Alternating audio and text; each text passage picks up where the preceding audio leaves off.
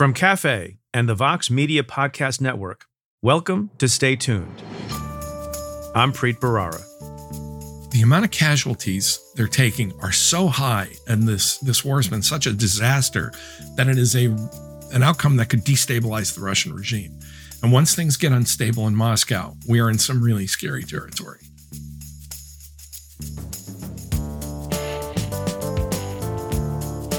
That's Tom Nichols. He's a staff writer at The Atlantic, where he writes the Atlantic Daily newsletter. A political scientist and former professor of national security at the U.S. Naval War College, Nichols is an expert in foreign policy, Russia, and threats to democracy. Some of you may also remember Nichols from the Indian Food Summit, which consisted of Nichols and me eating Indian food together after he tweeted that the cuisine was terrible. Together, we raised money for COVID relief in India. This week, Nichols joins me to discuss Trump's third presidential campaign, the state of the war in Ukraine, and whether we actually are in danger of a fascist takeover. That's coming up. Stay tuned.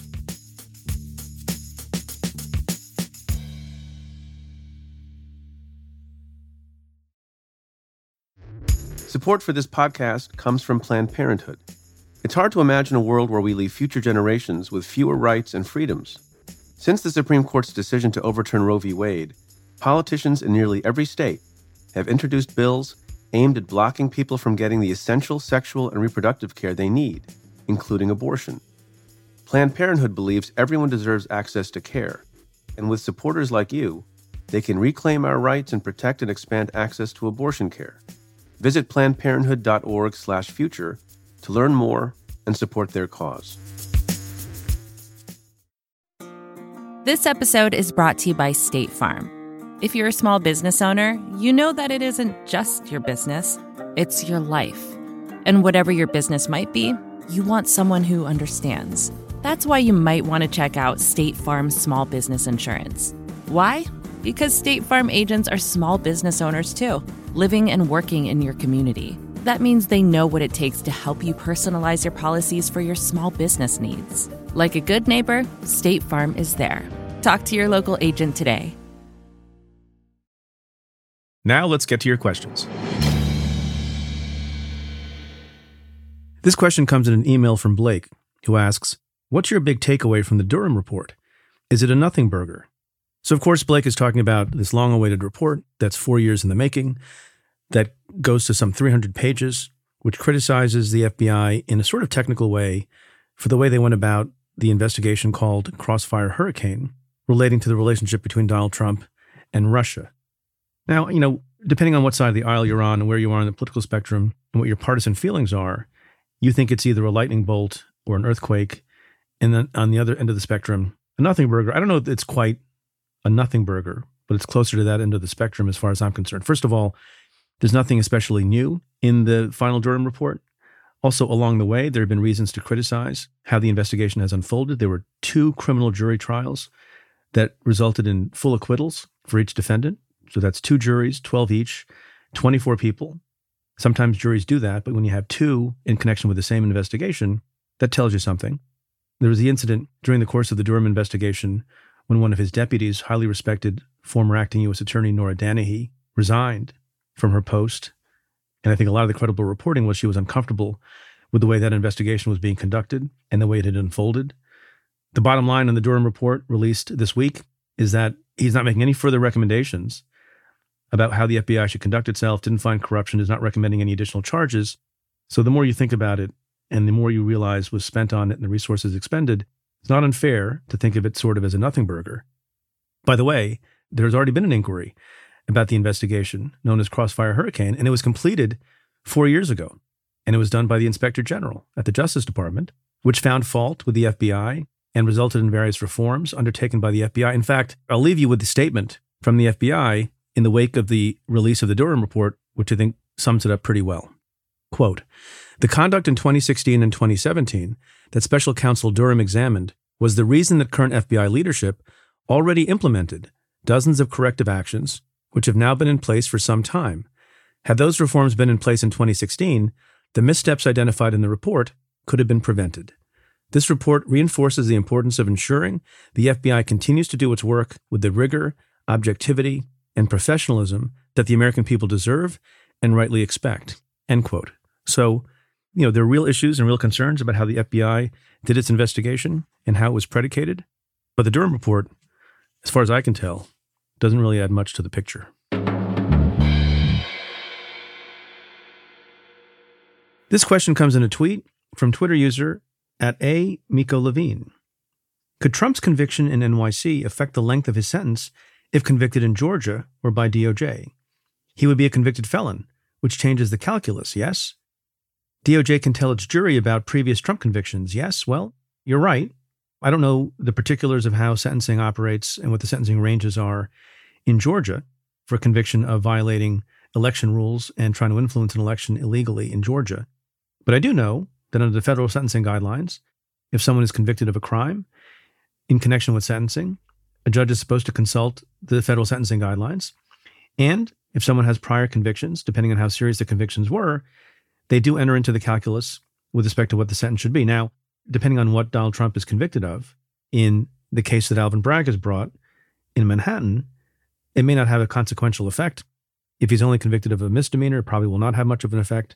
It's possible it has something of an effect on the range if he's convicted of one or more felonies, but it definitely will be in the mix because recidivism, even if you're talking about different kinds of crimes, is something that judges take into account when they're sentencing someone. As for your second question about whether DOJ can tell the jury about previous Trump convictions, the answer to that is absolutely not. There are certain circumstances, I guess, in cross-examination, if a defendant takes the stand, in limited circumstances, that person can be cross-examined about prior crimes, but otherwise, in the government's affirmative case, they are not allowed to talk about prior convictions. That's prejudicial and not probative. So, yes to question 1, no to question 2. This question comes in a tweet from Twitter user @JanCNorte, who asks a simple question. Preet, what are you reading these days? Well, in sort of a departure from the kinds of things I normally read, I have picked up a book that I haven't started reading yet because of my interest in storytelling and some of the other creative things I do. It's a book by Robert McKee, and it's called Story. And it's largely about screenwriting, I'm told, but I haven't read it yet. But more importantly, it's about how to structure a story, how to tell a story, how to move a story along. And I think that's an important thing, just not only in what I do in the podcast and what I do sometimes as a lawyer, but also what I do and I'm trying to do creatively otherwise. So Robert McKee, who is he? He's one of the most notable screenwriters in the history of the country. He taught a very, very famous class for many, many years. I think it's called Story. And his students have written, directed, or produced pretty much every famous television series, movie that you've ever seen or ever loved. I'll let you know how it is. The final question comes in a tweet from Twitter user @DocEgonSpengler, who asks my favorite question of all time. He writes, have you ever been told that you speak in a cadence not entirely unlike that of Christopher Walken? And in fact, would probably do a killer impression of him. So as I pointed out on Twitter, that is a very high compliment. I'm a big fan of Christopher Walken in pretty much everything he has done. Probably the reason, and I don't know if other people agree with this, a couple of people have mentioned it before, the cadence of my talking involves a lot of pausing. And I think I pause at unusual moments in sentences because I'm trying to think a little faster than I'm capable of thinking. And so I need to pause to gather my thoughts, unlike smarter people. Do I have a killer impression of him? I don't, but I'm going to work on it. And when it gets better, maybe I'll recite the watch scene from Pulp Fiction in Christopher Walken cadence. We'll see.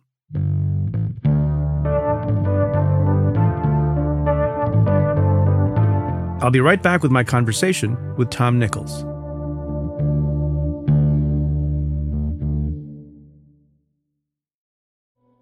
Support for this show comes from Washington Wise, an original podcast from Charles Schwab.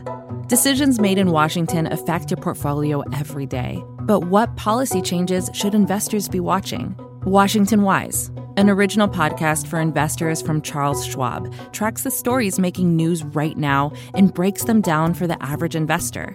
Host Mike Townsend, Charles Schwab's managing director for legislative and regulatory affairs, takes a nonpartisan look at the stories that matter most to investors. He explores topics like policy initiatives for retirement savings, taxes, and trade, inflation fears, the Federal Reserve, and how regulatory developments can affect companies, sectors, and even the entire market. In every episode, Mike and his guests offer their perspectives on how policy changes could affect what you do with your portfolio. Download the latest episode and follow at schwab.com/WashingtonWise or wherever you listen. Support for Stay Tuned comes from Squarespace. In this day and age, if you're starting a new project, one of the first things on your to-do list is creating a website. That might seem a bit scary at first, especially if you've never done it before. But there are tools out there that make it easy for anyone to create their own site, like Squarespace. Squarespace is an all-in-one platform that you can use to build a website and help people find your ventures. Creating a website with Squarespace is straightforward and painless, even if it's your first time making one. Whether you want to sell your products or a service, or need a place to host your blog or portfolio, Squarespace can help you get your name out there and makes it easy to find on the web. They have plenty of tools to help make your first website look pretty great too, all while customizing it to fit your particular needs. Because your site is your own, and it shouldn't be fit into a one-size-fits-all box. Get the functionality and the unique look that you need. Head to squarespace.com/tuned to save 10% off your first purchase of a website or domain using code TUNED.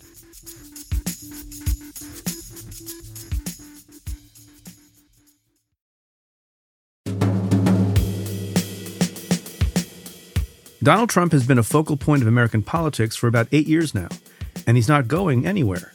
So how should we approach his third presidential campaign? Tom Nichols is a political scientist and staff writer at The Atlantic.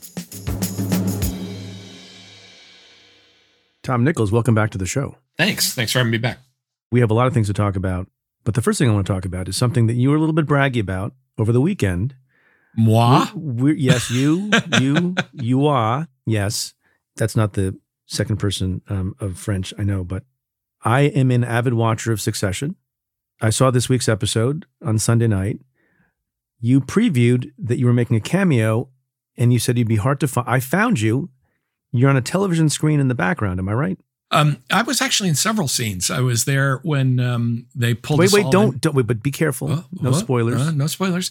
I was there because the show takes place on election night, and so I was a pundit named Ben Stove. I don't know why they chose that name. To me, it sounded suspiciously like Karl Rove. Why couldn't you just play yourself? That's what they do. Well, but that's pundits. Because it's an alternate universe there. I mean, all of us, they had 4 pundits and 3 anchors, and they were all, except for Zach Robitus, who plays Mark Ravenhead, all of us were from media or broadcast journalism. And it's greater verisimilitude. It's kind of fun. It puts you in the alternate universe of Succession. So yeah, if you're looking for me, if you see episode 8, I'm there when the elections guy is reading us the riot act about not leaking results too early. I'm on a lot of TVs. I'm there when Khan is, chewing somebody out on the phone. There's a great scene where Shiv and Roe are having this huge argument about something I won't talk about, but I'm on these big, I look like I'm kind of, like glowering down at them from these dual monitors. I actually had lines. We all had lines, but, for a show like Succession, they film a ton of stuff. I read several pages of dialogue. We did a lot of improv, but most of that ends up on the cutting room floor. Yeah, I should disclose to members of the listening audience that all of my scenes in the last episode of Succession were also cut. Yeah. Which is why you didn't see me. Well, and again, we did it, but we did it very seriously. I mean, I took direction, did retakes of some, things I said into the monitor. We had a lot of kind of pantomiming bits so that we looked like we were busy in the background. I mean, I learned a lot. It's still surreal to me that I was just on this, incredibly successful and critically acclaimed television show. I had the time of my life, but I also learned that, man, being on a TV show is really hard work. It's like a lot of hurry up and wait. It's a lot of, 8-10 hours wearing makeup, sitting still in front of a camera. It is not easy. I look forward to your Emmy. All right, now let's talk about some more serious things. So shall we talk first about U.S. politics? One of the many ongoing dumpster fires, yes. So there are various ways to ask this question, but I'm going to get to the heart of the matter. Based on current trends, current polling, the structure of democracy, the way elections are had, the Electoral College, all of that, and the state of play in both the Democratic and Republican parties, what is the likelihood in your mind that Donald Trump returns to the presidency? Way better than it should be. This is why I said dumpster fire. Dumpster fire. So how can that be? So explain a little more those factors that I ticked off and how they lead us to a position in which he has a decent chance of returning to the presidency. Well, there's a perfect storm here of, we're running out of metaphors, dumpster fire, perfect storm, but there is a perfect storm, a perfect confluence of structural and political factors. The political factor is that the Republican Party elites are afraid of their own voters. And the structural problem comes both with the nature of the primary system and with the Electoral College. And Trump's return to power is to thread the needle of the Electoral College because he can stomp all over the primary process. Nobody wants to run against him because even though I would argue that the number of people at this point in 2023 who support Donald Trump is actually smaller than it was the last time around, but they control the primary process. People, that is just the unfortunate reality, is that the most aggrieved and cultish voters are the ones that are going to put Trump back as the nominee. Then, can we pause on some? I'm sorry, Sure. I don't mean to interrupt you, but I mean, actually, when people say they don't mean to interrupt you, they do mean to interrupt you, but I just apologize for interrupting you. You said a second ago that Trump is trying to thread the needle, and you don't think of the sort of blunt, blunderbuss way that Trump goes about anything as threading a needle, right? But that's exactly what he did in 2016. So maybe when I say by Trump, accident, I don't think. Maybe I should be more careful. That it's not Trump whose idea of subtle is to drop an anvil on your head like a Warner Brothers cartoon, but rather the people around him who are trying to engineer his return. Just like the people who engineered it in 2016, they looked at the Electoral College map. They said this many voters, in this many states equals 270. Democrats have all, I think this is one place where I find Democrats exasperating because they say, well, Hillary Clinton won the popular vote. Well, that means exactly nothing in the American constitutional system. Yeah. It's great. You had a 2 million vote supermajority in California. How many Republicans in the last 20, 24 years have won the popular vote? It's like 2. Yeah, my colleague David Frum has a great bit of math on this that I can't quite pull out of my head right now, but it's something like you'd have to be 50 years old to remember something like 2 GOP popular vote wins or something like that. Like at this point, if you're under a certain age, you've just kind of been living with presidents who are, kind of skating in on the Electoral College, which we can argue all day. Again, Democrats will say the Electoral College is unfair. Yes, well, but those are the rules of the game you're going to have to win. Yeah, and it's like in football, if field goal is 3 points, touchdown depending is 6 points or more, and you can't say I scored more if all of your scores were field goals and the other team got touchdowns. And you may think that's unfair and the multiplier should be different, but as you were pointing out, that's what the game is. Or to steal a line from Godfather 2, this is the business we've chosen. Right. That's the game you're in, and you just have to win that. And, running as if you're running for governor of California is a bad idea. So I think what Trump's people did was, if you look at the numbers, right? Hillary Clinton wins a big majority over Trump. Joe Biden wins a big majority over Trump. But in the Hillary-Trump contest, in the Biden contest, a switch of about 70,000 votes scattered efficiently through the Electoral College would have returned Trump to office. And I think that's the situation we're going to face again. And now you've got these, third-party jokers running around, that you're talking about an election where 1 or 2% in a handful of states will matter. And so Trump's path, this is what I mean about Trump's Trump's people threading the needle. Trump's path back to the White House is narrow, but actually, I think way more likely than anybody wants to give it credit for, and extremely dangerous because of the structural nature of our system. Am I right that there seems to be a complacency about Trump's return to office, not about the fact of it, but about the likelihood of it, even though it is far more likely in the lead up to 2024 than it was in the lead up to 2016, either because, a large number of people have grown tired of him, think his circus act is wearing thin. He faces indictment in one place. He got held liable for sexual abuse in another case. There may be 2 or 3 more criminal cases to come. And people are sort of discounting the possibility. Am I wrong about that feeling in the air? I don't know if it's complacency or exhaustion. Yeah. Well, which would be better? Well, I mean, you can shake people out of complacency. It's difficult to rouse them out of exhaustion. And I think some of it's complacency, and it's what we're calling complacency, Preet. I think some of it's denial. It's people saying nobody could do this again. I mean, this no decent person would ever, ...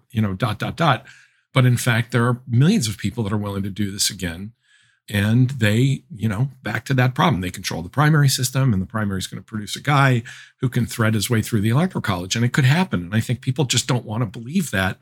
But I also think people are just, one of the things that they're exhausted. And I think one of the things that Trump really succeeded in doing was to grind us down into accepting the most deviant and horrible stuff as completely normal politics. He suffers no drop in approval among his base that I can discern, no matter what is thrown at him. And his famous adage, that he turned it, the statement that he turned into an adage, I could shoot someone on Fifth Avenue, was utterly correct and prescient, wasn't it? Right. The one, Trump is, he is palpably the stupidest human being ever to hold the Oval Office. But he has a innate, brilliant lizard brain about human weakness and marketing. Are you maligning lizards?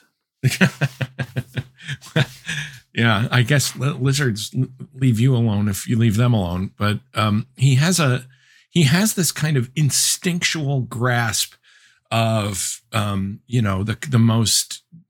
darkest part of human nature. And he knows, people that have interacted with him talk about how he can be charming and manipulative and all of that stuff. I mean, the guy's a narcissist and a sociopath, and he knows how to do that. And then when you team him up with what the Russians like to call political technologists, people that really know how to kind of turn the knobs of a political system, you're in a lot of danger. And I think people just don't want to deal with that again. They're tired. Let's apply a phrase that Biden has used, and let's apply it to the situation on the Republican side. And Biden keeps saying, don't compare me to the almighty, compare me to the alternative. And he's, of course, I think, talking about the future general election. But Trump, before we get to the general, has to get the nomination. And we have Ron DeSantis all but declared, and we have some other people in the race. You have said already that a lot of Republicans are scared of the Trump base, but some of them are at least showing or pretending to show that they're not afraid of Trump himself, right? They're not getting in line lockstep with a lot of people who are going to jump into the race. Let's assess that. Put DeSantis aside for a moment. We talk about him a lot. What about these other people like Asa Hutchinson and Nikki Haley? How are they supposed to run against Trump, given the dynamic, the structure, and his loyal base? Oh, I'm sorry. Is Nikki Haley still running? Because, the first thing I wrote about her. How do you mean, Tom? Allow me to flog a piece I just wrote. About a month or two ago forever ago when she declared, I said, this is a pointless campaign. She's not really running. She's not criticizing Trump. She thinks that this is a, Republican primary circa, 1980. She's talking about, wonky policy details. And then she just vanished. Asa Hutchinson has said the right things, but isn't it amazing that supposed Republican campaigns are handed, this verdict, and Trump's, that deposition tape where Trump's behavior is just so hideous, and they can't none of them want to use it to score a knockout punch. And part of the problem is this is 2016 again, when all of the Republicans said, wait, let him immolate himself and then we'll pick up his voters. Everybody was being too clever by half. I think if a Republican is really going to run against Trump in the primary, they're going to have to run with thunder, with brimstone. They're going to have to get up there and they're going to have to point their fingers, and they might lose, but the only way to dent Trump, I think, and this is counterintuitive because everybody thinks the way to beat Trump is to be like Trump. This is the Ron DeSantis approach, right? I'm Trump without the mess. I'm Trump, but less obviously racist and misogynist and crazy. I think that, the kind of the Asa Hutchinson move of just standing up there and saying, this man cannot be allowed to be the standard bearer of our party. And I'm here to tell you, and then lay out the things that the base supposedly does care about. Because otherwise, why take a fake Trump when you have a real one sitting right there? No, isn't the best argument, I've always thought, at this moment against Trump, is that he will lose, that he is a loser. It undercuts what he thinks his brand is. It's the thing that will, cut him most deeply. And it's demonstrably true. I don't think you have to choose between those arguments. Yeah. That's the other thing is like, Trump can't win. Trump lost the midterms in 2018. He lost the election in 2020. Many of the candidates he supported in various elections lost. And if you really don't want the Democrats and Biden, you can't have Trump because he's going to lose. And that also is not necessarily as pejorative about Trump's attitudes and some of this other stuff he's doing. It's a little bit more of a just straight up or down competitive argument. But I don't think, and maybe since I have managed exactly 0 winning political campaigns in my life, I think that is chickening out. I think that one of the things that Trump brought in 2016 was a kind of fearlessness, finger in your chest, willing to say anything. And every time somebody tries to make the other arguments about, well, he couldn't win. And maybe they sound like establishment politicians. I mean, I think the only way you're going to do this is to, pull Trump into the public light. I wish somebody had done this in 2016, by the way. I wanted somebody on that stage, I don't care who it was, Ted Cruz, Mitt Romney, whoever, to turn to Donald Trump and say, what the hell is wrong with you? Just stop the whole debate right there. Like, hold your hand up. But would that really work? He'd be like, what the hell's wrong with me? What the hell's wrong with you? You haven't done anything for the people, et cetera. The retort writes itself, doesn't it? Sure. But have that fight in public to say, you're not here because you care about any of that stuff. Listen to you. This is not a debate. And I think, I've thought the guy who could have won the first Republican primary is the guy who held up his hand, pointed to the moderators and said, listen, this is a travesty. I'm going to walk off this stage. Right. But we're not going to have that. Not because nobody's willing to do it necessarily, but because, as I understand it, Donald Trump is not going to participate in primary debates. Right. Which is why you're going to have to find ways to draw him if you're going to run against him. And I don't think, this is all wish casting, Preet. Nobody's going to do this and nobody's going to run against him like this. But the way it would have had to have been done is to draw him out in public, show up where he's speaking, counter program him, have something that is just throwing haymakers at this guy, because he counts. And this is something that both Republicans and Democrats still can't quite internalize. He counts on the adherence to civility and norms among other people. He counts on that. Yeah. And he knows it's the weakness of other people who don't want to be as furiously offensive. Now, I'm not saying people need to go out there and be as offensive as Donald Trump, but the idea that you're going, you can't play this kind of Senate game of my esteemed colleague whom I hate. That's always the most fun, right? You know that the most critical thing someone's about to say in the Senate is going to be determined by how long the windup is. My esteemed colleague, my close friend, the chairman of the committee, and then it's a boom, it's a haymaker. You can't play that way with Trump. He counts on other people to be civil, to be normal, look what he did to Caitlin Collins in that town hall. There were a million times she could have stopped him and said, wait a minute. How are you smearing this woman again? Wait a minute. What the hell is wrong with you? You don't think, as some people have said, their colleagues have said, that you don't think it was a master class of interviewing? Sorry, again, considering the number of presidents that I have successfully interviewed is zero, I will say as an observer and someone watching that I thought and I wrote about this for The Atlantic the next day, I think the expression I used was that he brushed her away like an annoying intern who was trying to fix his lapels. I mean, he just rolled right over her. He finally got to the nasty person thing at the end, but by then it was too late. And I don't know. But in fairness, but how are you supposed to interview the guy? Well, not that way. Not in front of an adoring crowd, for one thing. That was a setup. I mean, I shouldn't say that. I don't know that it was a, conscious setup, but to put somebody in that environment and say, interview this, flaming fire hose of lunacy in front of a bunch of people. Is that a new phrase? Flaming fire hose of lunacy? Because I like that. Pinata of, neurosis. You can't interview him in front of a crowd of people that are going to keep clapping for him every time he says something wildly offensive. You hold him there and you say, no, I'm not going to ask you about debt reduction like you're a normal person.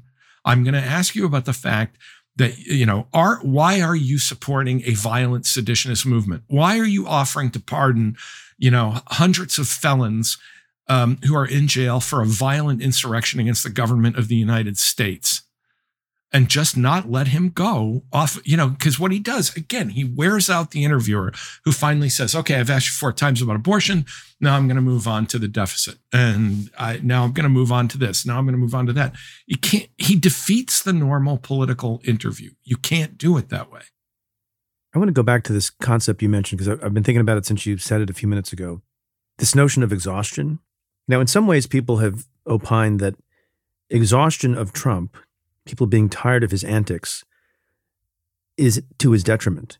You're making the opposite point, which I think is a very valid one, that it's exhaustion that serves him. It's in his favor on the part of his opposition. Well, let me just be a classic. What I used to be, a professor, and say, well, I actually agree with both sides. You're threading the needle there, Tom. I'm threading needles, right? So I think exhaustion among his opponents leaves them kind of helpless. That's the kind of the Nikki Haley, Ron DeSantis problem, right? Of, the guy's made out of Teflon, and no matter what we throw, it doesn't stick, and we just kind of don't know what to do. I do think, and I said this about the Caitlin Collins interview. Look, I want Trump on TV as much as possible because he does exhaust independent voters. His base can't get enough of him. The Democrats, and other people who care about democracy, can't bear to watch him. But the people whose votes could really tip the balance are the people that, you and I and everybody else follows politics, right? We call them the normals, right? The normal folks out there who aren't political junkies, they can kind of rationalize themselves. Well, I haven't seen Trump do something. He's not that crazy. And it wasn't that bad of 4 years, was it? Because I didn't really see. I think one of the key moments in the 2020 election that was lost even before 2020 is when they finally had to pull him off his afternoon COVID pressers. The day he started talking about, sticking UV lights up your wherever, and injecting bleach and all of that stuff. I think that's when people said, Jesus, this guy he's not right. And I was like, more pressers, put him out there every day. And finally, his own staff and other Republicans apparently just tackled him around the legs and said, just get off TV. They know that a lot of unfiltered Trump hurts him politically. The problem with things like the CNN interview is that Trump was able to completely command that environment and had a foil to work off of. He had an attractive young woman, he was right in his comfort zone. He had her to use as a foil while he played to applause and laughter and clapping. Those White House pressers were a disaster because he just stood there and immolated himself every afternoon in front of stone-faced reporters, while the people behind him in his own administration looked like they were, seasick. That's the kind of thing that I mean about exhaustion, is that when you see more and more of that, I think a lot of ordinary voters say, oh, right, now I remember why this guy is just too much of a sociopath and a danger to put back in the Oval. May I suggest a strategy? And maybe I'm suggesting this because it falls in my bailiwick, and that is more depositions of Trump. That deposition that we saw at that trial, parts of what he said, I think, had not been focused on enough and have been underrated. He's shown the Access Hollywood tape, and he's asked. In this video, I just start kissing them. It's like a magnet. Just kiss. I don't even wait. And when you're a star, they let you do it. You can do anything. Grab them by the you can do anything. That's what you said, correct? Well, historically, that's true with stars. It's true with stars that they can grab women by the Well, that's what it's. If you look over the last million years, I guess that's been largely true. Not always, but largely true. Unfortunately or fortunately. First of all, is that a tacit admission of evolution, even though he has the time intervals wrong? And does he lose, certain aspects of the religious vote because of that admission? And then he said, unfortunately or fortunately. That an incredible phrase that will, go into the presidential lexicon. It's been that way for millions of years, fortunately or unfortunately. But again, Preet, here's the question. Why aren't his primary opponents putting that in their ads and saying, look, this is Donald Trump. This is who he is. Because again, who are these contests going to turn on? Primarily women who, whenever they get a good look at Donald Trump, they hate him. Right? And rightly so.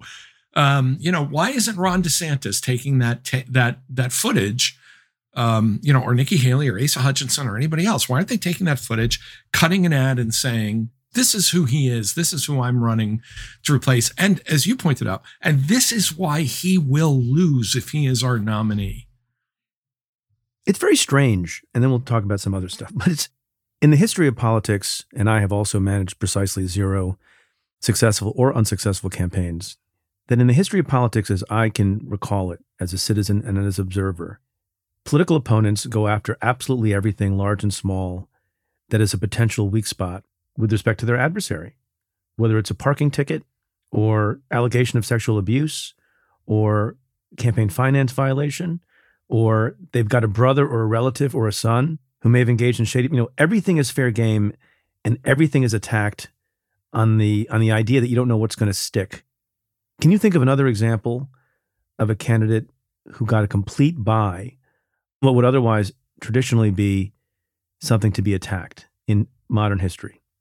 No, but I think part of the problem, and I'm going to swipe, George Will's observation here, but never in modern history has a major political party feared its own voters and, basically had such contempt for its own voters, that we're in this situation. Because the other problem here is that the institutional Republican Party could band together.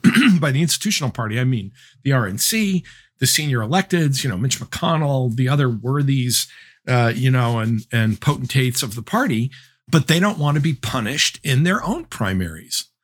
Now, you would think that guys like Romney and McConnell and others who aren't going to, I shouldn't say aren't going to run for reelection. There's always, Grassley and, who people think they're going to be senators, Feinstein, they think they're going to be senators until they're a zillion years old. But they're simply so afraid of their own voters that they're spending their time, I think, calming down their donors and kind of saying, well, we'll just work around it. We'll deal with it. We'll do the other stuff you want us to do. Don't worry about this. Instead of saying, we need to be on a mission here to rescue the party of Lincoln. And the way you saw that was twice. They could have impeached him, convicted him, and said, okay, he can't run for office. That's just the Constitution. Time to move on. That second impeachment was a golden opportunity for senior Republicans to kind of get together and say, we have to rule out another Donald Trump run because we all know the guy is the leader of a violent seditionist movement.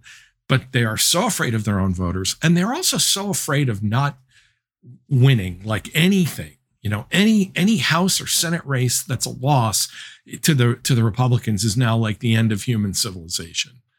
And so they just can't think their way out of this because they've internalized the notion that they are kind of the last barrier, the last Roman legion holding back the Huns.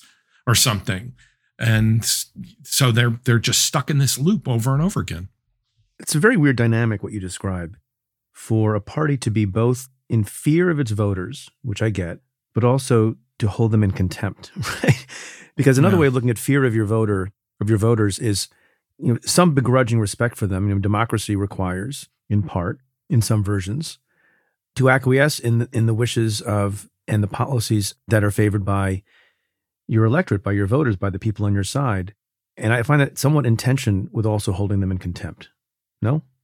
Parties used to have a pedagogical function and a kind of boundary setting function to say, look, I don't know, pick an issue, we're Republicans. We don't go on tirades against corporations. Why? Because we think what's good for GM is good for America. Free enterprise society. The Democrats could say, look, we don't support union busting and big trusts. We're the party of, the working man, et cetera, et cetera. They used to communicate those messages. That dynamic, especially in the Republican Party, has been turned on its head with a bunch of guys standing around in Washington saying, look, we like living in Washington. We have a few things we want to do and enrich ourselves. What is it you want us to do here? And basically it's this transactional relationship that says, look, don't yell at us. Don't make us come home. Don't throw us out of our offices. You don't much like us and we don't much like you, but we have a common enemy. We're all going to own the libs together. So just tell us what you want us to say. That's not a party. I mean, the Republicans have become utterly incoherent as a conservative. I mean, they're the party of big government, which, they talk. There are times when the Republicans, talking to white rural voters are almost indistinguishable sounding from the way Democrats were talking to inner city voters in the early 1970s, which is amazing to me, right? The party of personal responsibility. It's not your fault. It's, the opioid makers, jobs are scarce. It's China. It's this, it's just this incredible role reversal. But the deal is, and this is where you can kind of wed that fear to that contempt. The deal is, again, we don't like you. You don't like us, but I don't want to come home. I like living in Washington. So you're going to let me live here and I'll say all the nasty things that you want said to people that you hate. And that'll be our deal. And you leave me alone and I'll do the things you want me to do. But I get to stay here in Washington and I'll report back to you on how many libs I owned at the end of the day. Yeah, look, that's another way of saying that a winning political strategy is to have the right enemies when people feel really strongly about those enemies, right? Well, but you also create those enemies. I mean, then it becomes a feedback loop because, I was talking yesterday to Mehdi Hassan. I was doing Mehdi Hassan's show and we were saying, normally we would have a lot of disagreements about a lot of things, but no one in America is really having those arguments anymore. It's like you're my enemy politically because you believe in big budgets and a lot of, social spending on the social safety net. And I'm your enemy because I'm all about big defense budgets and, cutting off the oxygen with the federal debt and all that stuff. That's an argument Republicans and Democrats used to have. And it was part of how the country was governed, to that push and pull back on things like that. Those arguments don't really exist anymore. And so what happens is you had guys like Tucker Carlson going on the air every night and saying, here's your new enemies list. Here's the people you should hate. And here's why.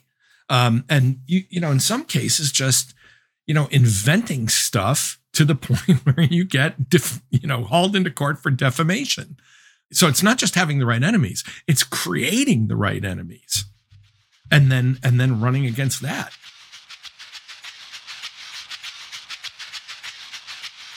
I'll be right back with Tom Nichols after this.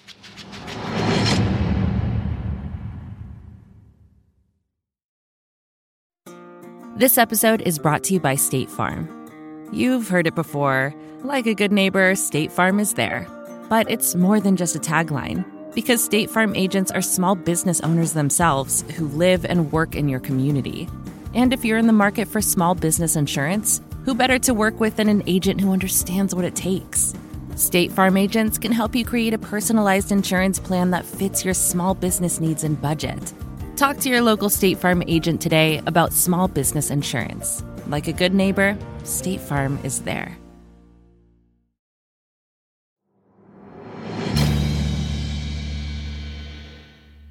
So from domestic political war, do you like this segue? We talk about the Nice. war in Ukraine, which has been going on for quite a while now. You cover it, you focus on it, and have studied these issues. How would you describe how that's going and where it's going? Yeah, I mean, my career began in Russian and Soviet politics, and I taught national security stuff for the Navy for years. And I think, without trivializing the amount of human suffering that's going on, whenever I look at the Kremlin, I think of that Watergate line. The truth is, these aren't very bright guys, and things got out of control. I think that's exactly what's happened, that Putin and small cadre said this will be over in a week. It's now been 15 months. The staggering incompetence of everybody involved, from the heart of power in the Kremlin all the way down to field officers, is astonishing. And so I think it's a true feat of arms that the Ukrainians have held out against a country, 3 times their size at this point. And I think it's going to get worse for the Russians. There's been this interesting bickering now with the Wagner guys and the Russian Ministry of Defense. There was a report just in the past few days about whether or not the Prigozhin, the head of the Wagner group, was going to sell out some Russian military positions in exchange for the Ukrainians letting up on his guys. I don't know if that's true, but it's now out there in reporting, and I'm sure there are people in the Kremlin walking around wondering if that happened as well. But the number of casualties that the Russians are taking are, and this is where I think things get a little scary. So I'm sorry for the long windup to the bearing the lead here.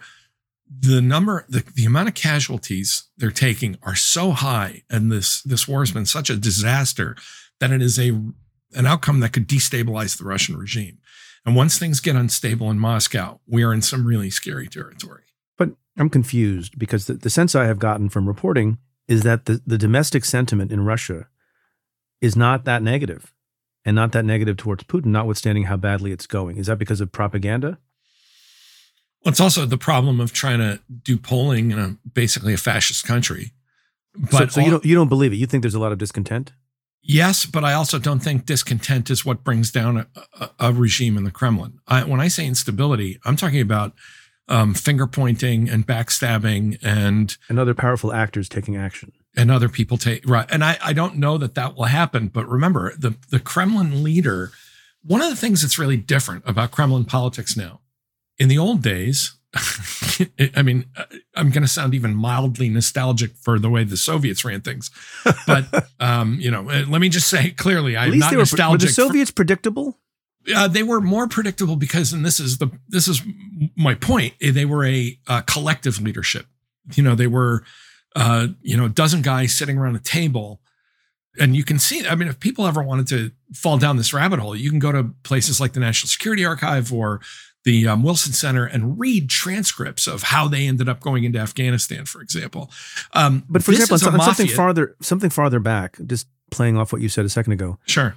The placement of missiles in Cuba that led to the Cuban Missile Crisis in 1962.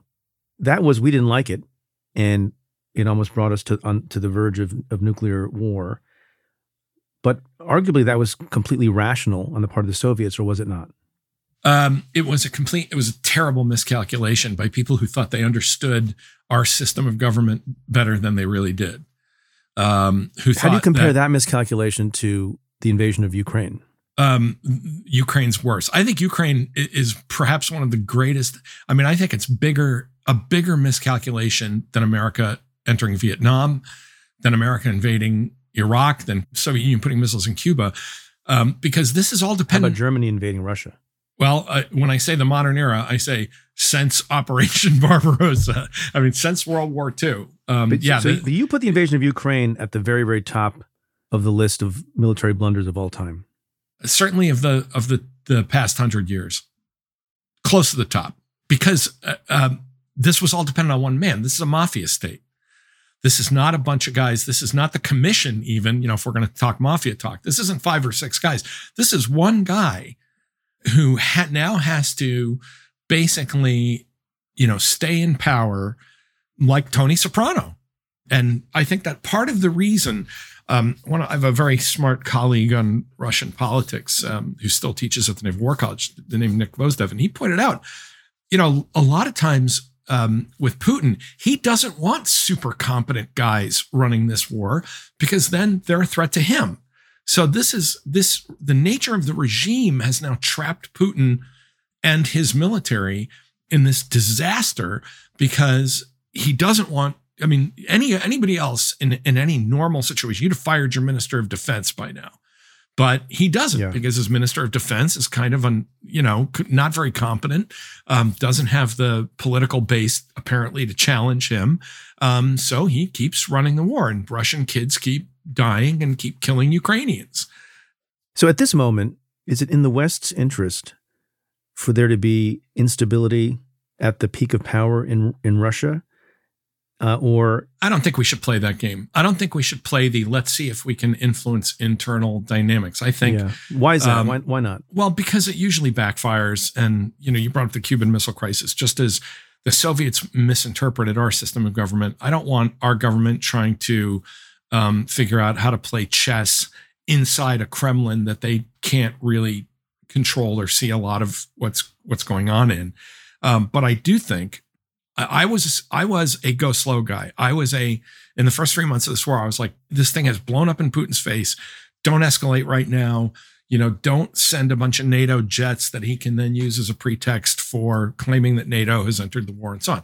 I think a year and change later, it is time to start sending those weapons. It is time to start sending jets and longer range missiles, like the British have done with sending Storm Shadow. It's time to say, look, the best thing for the West and for humanity is to end this war with a Russian defeat quickly, and then let the chips fall inside the Kremlin where they may. But we're not trying to do that. I think it's we're too late for it to be quickly, isn't it? By definition, it's no longer, even if it happens, it's no longer quick.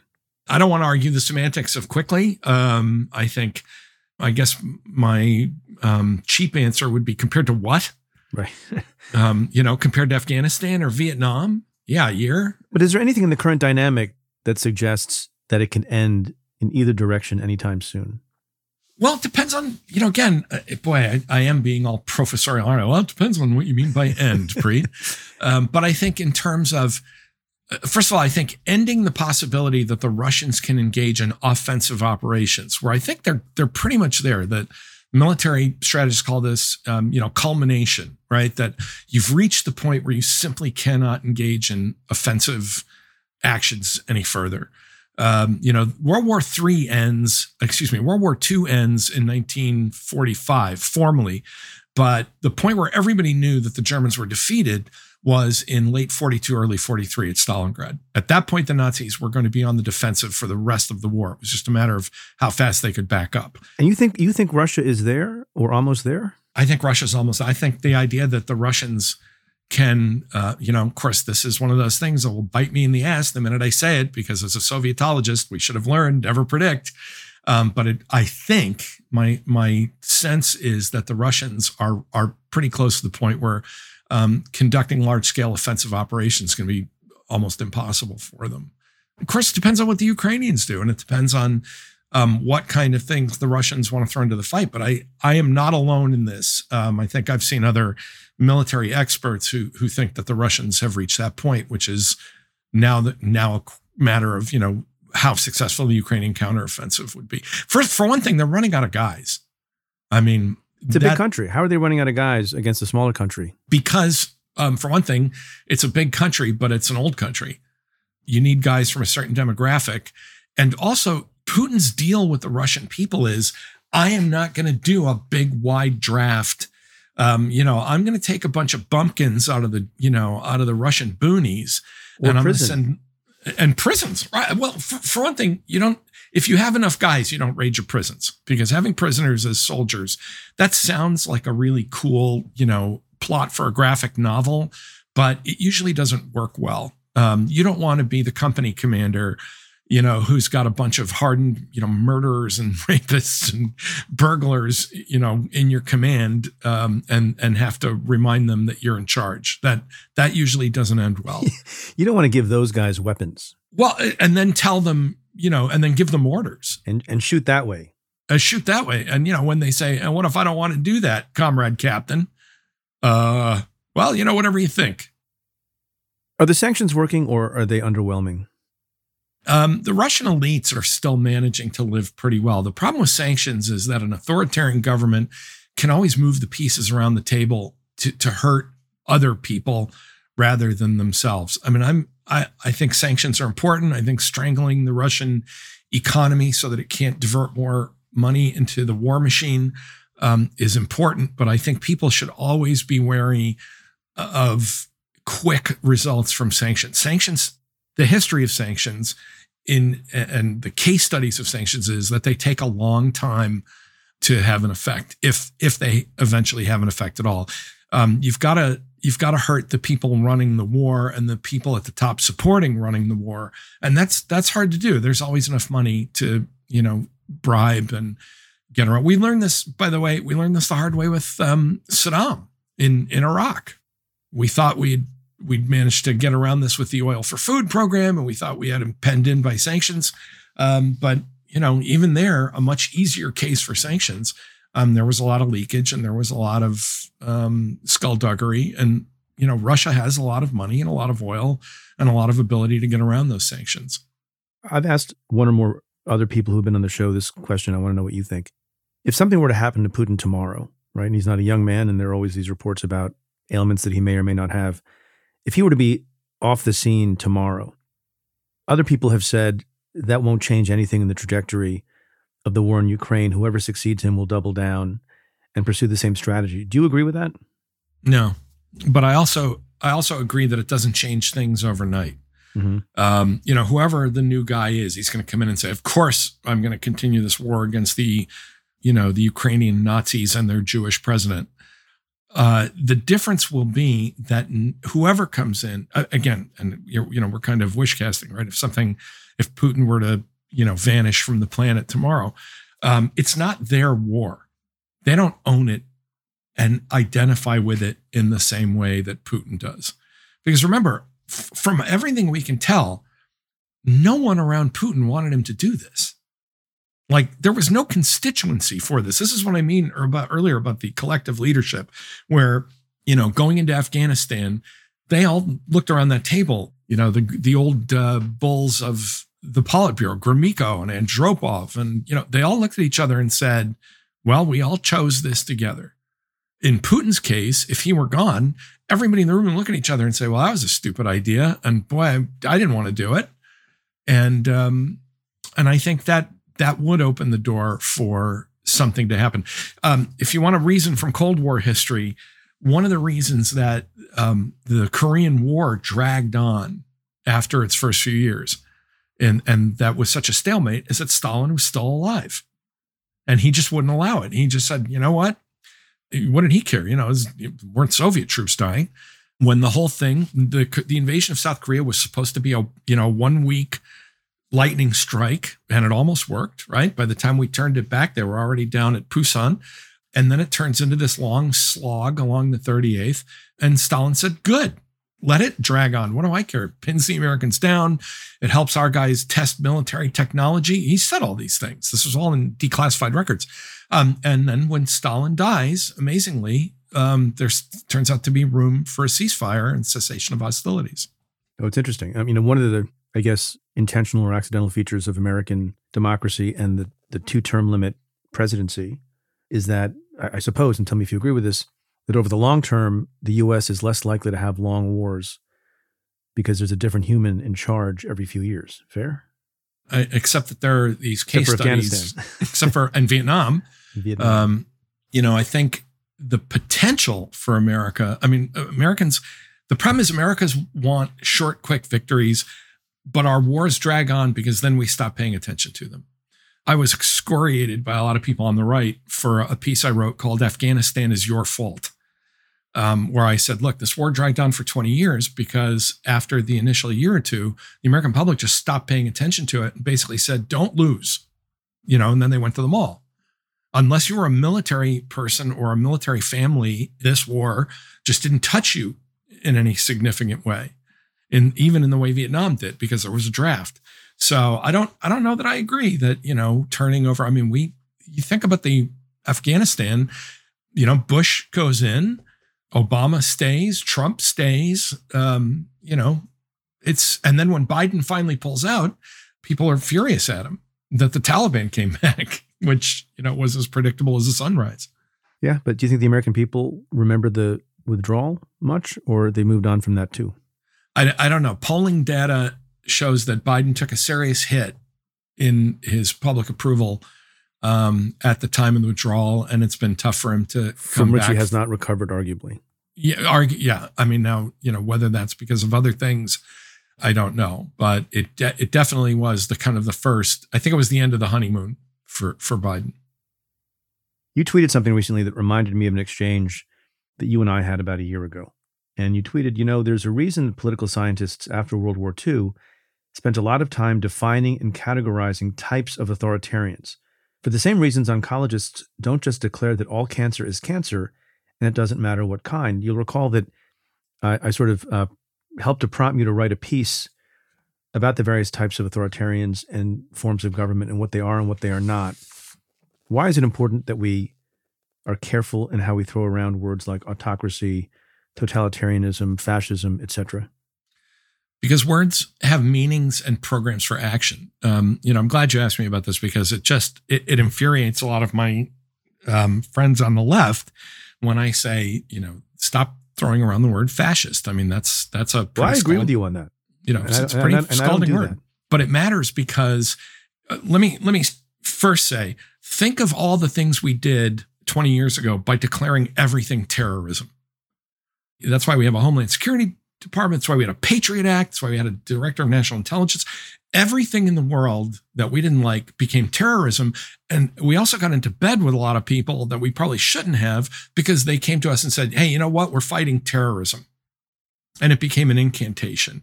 And I think that, or war, right? We have a war on poverty. We have a war on drugs. We have a war on terror. People need to be careful about this. If I really thought that we were now in a moment of, a struggle with a fully formed and capable fascist organization, Preet, you're the lawyer. I would be arguing for things like taking measures to fight that fascist movement that would include things like curtailing our civil liberties, expanding the ability of the federal law enforcement and national security bureaucracies.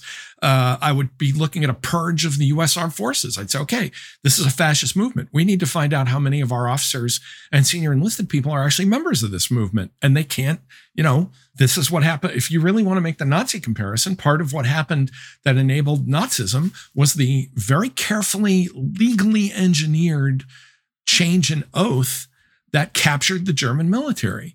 If I really thought that these were things we needed to do, I would advocate for them. But I'm not sure that a lot of Americans, I think, part of the reason I'm loath to do that is because I think that's like saying here is your tumor and it's small and we can excise it. And if you call it fascism, it's like, okay, but we're going to do a full course of the most radical chemo that we can and when it might almost kill you. And I just think that that's a category error. I think that's a tremendous mistake. And people are using this word because it has such incantatory power. It's not enough to say, hey, these guys are bad news. They're authoritarians. They are enemies of the American system of government. It's satisfying to say fascist, even though I think, that you're numbing people to that word. And I'm going to end on the most depressing note I can. Keep the power of that word because you might need it sooner than you think. By the way, I just want to say in passing that a very excellent underused word is incantatory. Thank you. Which I did very well on my SATs. I think that's and Jeopardy champion, and maybe we'll get to that. If not this time, then the next. So help people understand when they should use the term fascist versus authoritarian versus totalitarian. Well, Trump I did an interview a while back with Tom Jocelyn, who was one of the January 6th committee guys, and he said Trump's an autocrat. Like he's about himself. One of the things that I fear is that Trump has created the raw material for fascism, in part by destroying any shared notion of reality, right? That between Trump and Fox, you have millions of people who are willing to believe absolutely insane things. But when there's a leader who says, this isn't just about me, it's about the movement, it's about building cadres, it's about making sure that state by state, we have people we can rely on. One of the first things the Nazis did was to destroy local government. People forget that the American federalist system is highly resistant to this, that, you can say, well, I'm the new leader of a national fascist movement, and there are going to be people in Massachusetts and Vermont and California and, Illinois who are going to say, well, bully for you, that and a quarter gets you a cup of coffee, pal. That's a difference in our system that did not exist in the countries that fell to fascism in the 1930s. So I would look for things like that. Trump, at his big rally in Waco, and boy, talk about, symbolism. It was all about him. People started leaving early. Sorry, but this is not a particularly resonant fascist appeal. There was no, real there other than you should all protect me because I hate the people that you hate. And I think maybe I'm just too steeped in the old totalitarianism. To me, the 1930s, fascism of the left is Stalinism, Nazism, Italian fascism. I think, when there is a disciplined party, which the Republicans most certainly are not, when there is an alternative military force, when the military is captured. I mean, I'm sorry, but people call Ron DeSantis a fascist. Fascists don't get their ass handed to them by Disney's lawyers, That's a very interesting way to put it. People keep saying to me, well, what you're saying is they're ineffective fascists. Well, okay. They're authoritarians we have plenty of models of what the Republicans are doing in places like Latin America in the 50s, right? For my friends, everything, for my enemies, the law. That kind of stuff. But to fascism, I think just trying to pull that word out to see if you can kind of electrify and jolt people. You're wearing out that word. And again, I will mutter darkly here and say, keep that word handy because you may need it sooner than you want. Well, there's another word on the other side of the spectrum that people also wield in a little bit the same way. And that word is socialism, as wielded by conservatives. And in this piece that I'm very happy I prompted you to write, You say under socialism, what it is, state ownership of the means of production. One more time for the people in the cheap seats, state ownership of the means of production. And then you say what socialism isn't. High taxes, a generous welfare state, government participation in the economy, government shareholding in business, et cetera, et cetera. Why are those distinctions important? This goes back to our discussion about creating new enemies, right? That if you can pull the word socialism in to mean all evil things, then anything becomes socialism. And you can fill that with any policy that isn't completely, laissez-faire capitalism. But I think it's also important because it inoculates people against thinking clearly about stuff that happens every day. If you're going to call everything socialism, well, if you're one of those conservatives who says, big government is socialism, well, then you better think about that before you go out and pick up that Social Security check. Right. It creates the kind of intellectual dysfunction that people, can say, tell the government to keep its hands off my Medicare. What does that even mean? It also, if you really are opposed to socialism, as I am, it means be on the lookout for the government nationalizing industries or saying, the nation's internet is too valuable to be run by little companies. We're going to have the internet of the government of the United States.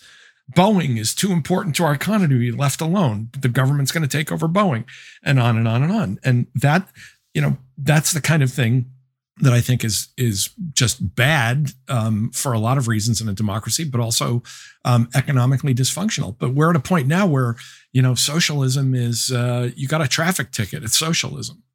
My favorite section of this piece that you wrote is when you describe libertarianism.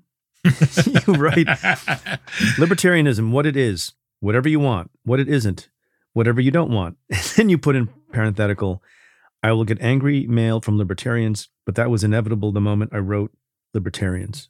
Yeah, I'm sorry. I mean, the libertarian movement is it's not a serious movement. Libertarianism is like I always think of it as a phase that one of my friend's kids went through. It's like, yeah, from about 16 to 18, he was a libertarian. And then, you sort of realize the world's a little more complicated. And the fact is that libertarian parties around the United States have shown us how completely unserious they are. And I think even though my definition was a little tongue in cheek, that kind of is what it is. Like, leave me alone. I don't want to be bothered with taxes or any kind of social obligations, but thanks for the highway. But thanks for the highways, exactly. It's like, and the water better be clean and the air traffic system better be running well. And I just think that I think there's something kind of infantile about libertarianism, because there's no content there. Look, most people have some moral orientation toward politics. They have a normative orientation. They say some things are good, some things are bad, some things are desirable and other things aren't. It's the kind of right order of society question. And libertarianism, no matter how many times you try and pull that out of them, it always kind of dissolves back into just leave me alone, but make sure the highways are paved. And that's not a country. That's not a society. On that note, Tom Nichols, thanks again for being on the show. We'll have you back soon. And have some lamb biryani in the meantime. I will try and find some. Thanks, Preet.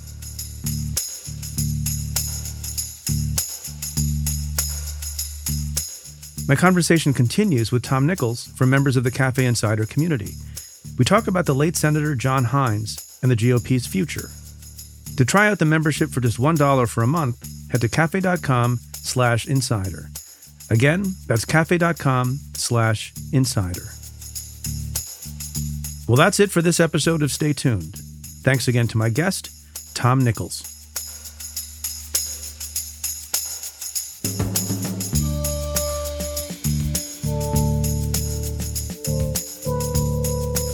If you like what we do, rate and review the show on Apple Podcasts or wherever you listen. Every positive review helps new listeners find the show. Send me your questions about news, politics, and justice. Tweet them to me at Preet Bharara with the hashtag AskPreet, or you can call and leave me a message at 669-247-7338. That's 669-24-PREET. Or you can send an email to letters@cafe.com. Stay Tuned is presented by Cafe and the Vox Media Podcast Network. The executive producer is Tamara Sepper. The technical director is David Tadashore. The senior producers are Adam Waller and Matthew Billy. The Cafe team is David Kurlander, Sam Ozer-Staten, Noah Azulai, Nat Weiner, Jake Kaplan, Namita Shah, and Claudia Hernandez. Our music is by Andrew Dost.